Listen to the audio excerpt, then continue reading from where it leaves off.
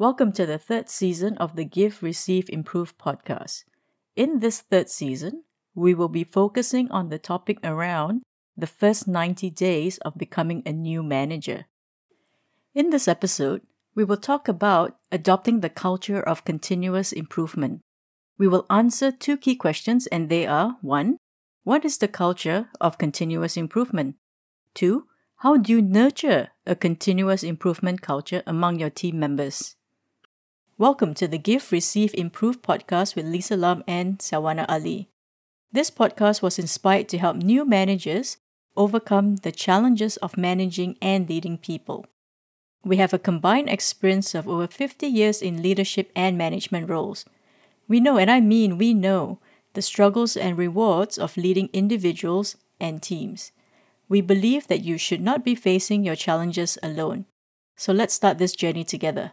To find out more, check out our respective sites at lisalamcoach.com and sawanaali.com. Let's get going. Hi Lisa. All managers would want to have performing teams. Performing team is obviously a result of many things done right. One of the key foundations is about creating the right culture. When we talk about culture, it simply means the collective behaviors of your team members. Obviously, you are central to the whole process. One pertinent factor that you need to consider is the type of performance culture that you want to cultivate among your team members. Most mature organizations, for instance, will have established some systemic process in managing performance, with at least 3 distinctive cycles of performance management process. The first cycle is starting of the financial year, when we have some type of discussion and negotiation with our respective managers and subordinates on the key goals that we want to accomplish for a particular year. The second cycle is come mid-year, a halfway checkpoint on where we stand, taking stocks on what's working, what's not, and what we should continue doing or what we should stop doing. And the third cycle is the end of the financial year, when we take a full assessment on how we do for the entire financial year. Depending on achievements, we will then be compensated with some bonus or incentives as relevant. While these 3 cycles are something most people are familiar with, they will not be effective unless you can motivate your team members to be continuously motivated to perform. This is where the culture of continuous improvement comes into play. So what is the culture of continuous improvement? The culture of continuous improvement is about treating every event, every engagement, and every experience as a learning process. It works based on the principle that one is empowered to apply his or her own creativity in solving problems, within the legal context, of course, for the best solution. It is okay to make mistakes.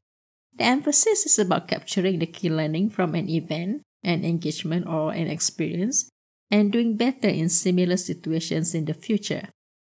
For example, I remember during my corporate experience before, we would always have a discussion after an engagement or an event, sharing what went right, what went wrong, and what could have done better in the next round.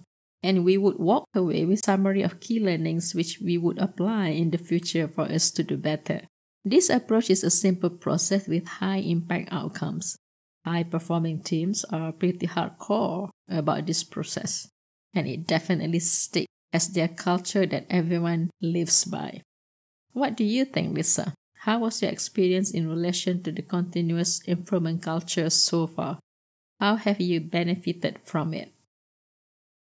Yes, El. I think that it is extremely important that there is a culture of continuous improvement that comes from both you as the leader as well as the people in the organization.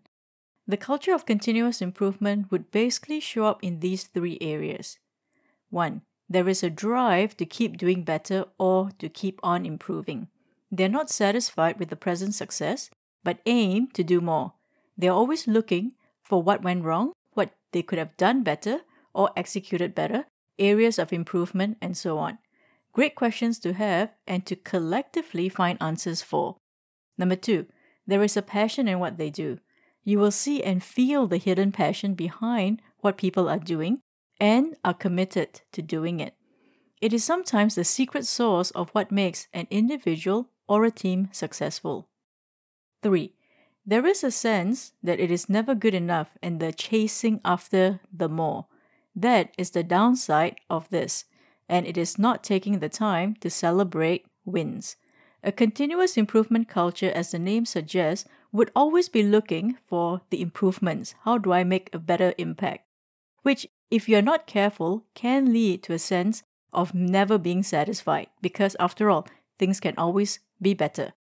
Now, if not careful, this can also lead to a situation of burnout if it is not carefully managed. What a culture of continuous improvement is not is just as important as what it is. It is not, one, an environment that promotes fault finding, putting people down, especially those who are perceived to be not performing.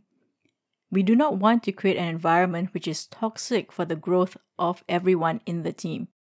Number two, it is not an environment void of recognition or void of celebrating success. Even though the culture of continuous improvement would dictate that you want to continuously improve, it does not mean that it has become so critical or analytical or negative that it is unable to appreciate and recognize effort and commitment. The outcome that might define success can be one of the biggest barriers to improvement. Just because an outcome is not achieved does not necessarily mean that it is a failure. Number three, an environment that is hyper-competitive where everyone is trying to outdo the next person. The competitive nature should always be against the external competition and not among the people within the team or the organization. Now that I've established what a continuous improvement environment is and is not, my experience has been generally very positive. Microsoft as an organization is one that has a culture of continuous improvement. In fact, maybe some of the not-to-dos as well. There is a very systematic set of rhythm of the business with a very rigorous review process throughout the year to ensure that as a business, we're able to identify areas of concern and areas that require corrective actions. Never satisfied with just achieving the set goals, but always having a stretch goal to achieve. And I guess this is very dependent on the industry that you're in. Some, just by the nature of the industry, is inherently or has inherently a culture of continuous improvement. An IT or a technology industry and an organization within that has no choice but to have this culture. Therefore, the people who work in it must inherently have this type of mindset to not just survive, but to thrive as well. Therefore, the critical aspect is to be able to balance the good and the not so good. That is so interesting, Lisa. You gain amazing benefits from the culture of continuous improvement, absolutely. For this culture to thrive, there are a few ground rules that you, as a manager, must establish for your team members. Some of them include: number one, clarity on the empowerment that you give them. Number two, assurance that they will not be penalized if they make mistakes. Number three, your availability to engage with them whenever they need help. Number four, supporting method to cultivate the continuous learning process in your department. Let me expand just a little bit on the supporting method to cultivate the continuous learning process in your department. Essentially, this is based on the adoption of feedback process for continuous improvement. In a nutshell, you must provide the right skill sets to all in terms of giving and receiving feedback, critical success factors of giving and receiving feedback, training your team members on giving and receiving feedback, and providing the conducive and safe environment for everyone to give and receive feedback regardless of their hierarchy in the department. We have covered giving and receiving feedback in our Season 1 podcast series. You can listen to the series to understand how you can go about doing this. What is your take on this, Lisa? How have you managed to nurture the culture of continuous improvement among your team members? Yes, Elle, I do believe that there are 3 key fundamental areas that needs to be in place for you to manage this culture, and they are: 1, to have a growth mindset. You will need to have a growth mindset, and in fact, your team needs to have it too. Continuous improvement will not happen if the mindset is fixed. It is just going to be a struggle to work in an environment that is constantly challenging the norms and stretching the boundaries of competencies and outcomes if you have a fixed mindset. Number 2, failure is not permanent. Failure is the stepping stone to finding the next solution. Just like Thomas Edison, who failed countless times before finally succeeding in creating the light bulb. Now, one of his famous quotes is, "I have not failed. I have just found 10,000 ways that won't work." That needs to be the mindset, else you will never be able to innovate, experiment, and try something different to find answers or solutions to the challenges that you need to overcome. Number 3, you need to lead by example. Don't try to cover up your faults or mistakes. Admit the areas of improvement and seek help or leverage your strengths where it is available in the team. The journey to continuous improvement starts with acknowledgement or recognition that there are areas that needs to be improved and to be worked on. It is not a sign of weakness if we recognize a weakness. It is the only way for us to be able to overcome any weaknesses is to acknowledge it and then work towards overcoming it. In summary, having a growth mindset is the starting point which will lead you to a mindset that failure is not permanent, as it is how we all learn, and as a manager, you will have to lead by example to demonstrate what the culture of continuous improvement looks like. That is great, Lisa. Thanks for your feedback. I could not agree more with what you have just shared. Another point that I want to highlight is it is very important to celebrate success. You need to keep the momentum going constantly. It is imperative that you celebrate success at every milestone.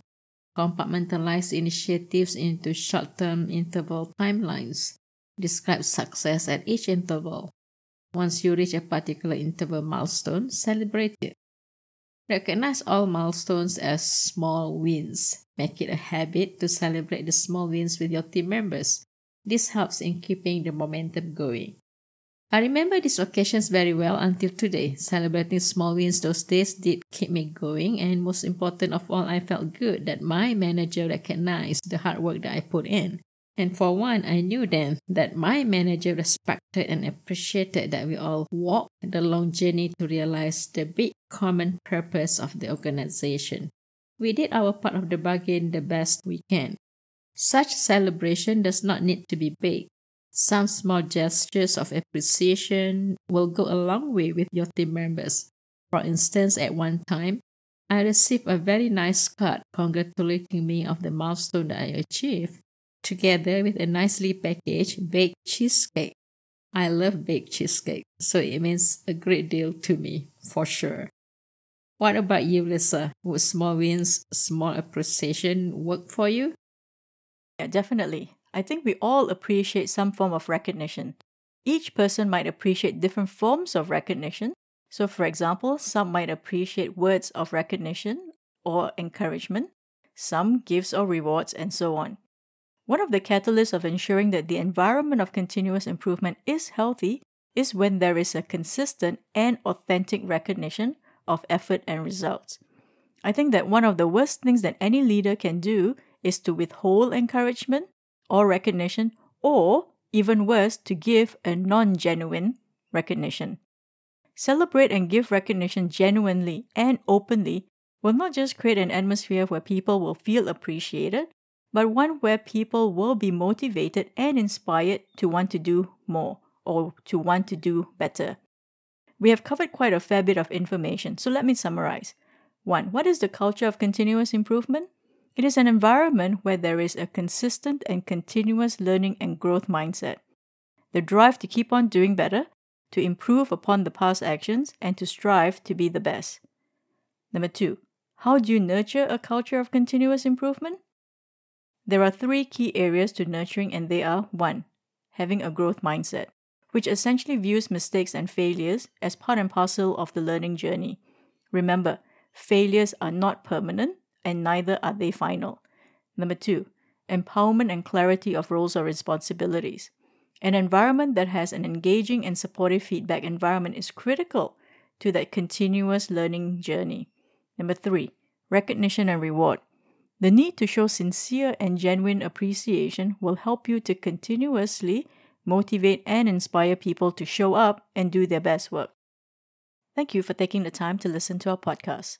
Please subscribe to the podcast and let us know what you would like to learn next. And give us your feedback as we aim to continuously improve on what we're doing. Check out our respective websites at lisalamcoach.com and sawanaali.com. Take care, and remember, you're not alone in your struggles as a manager.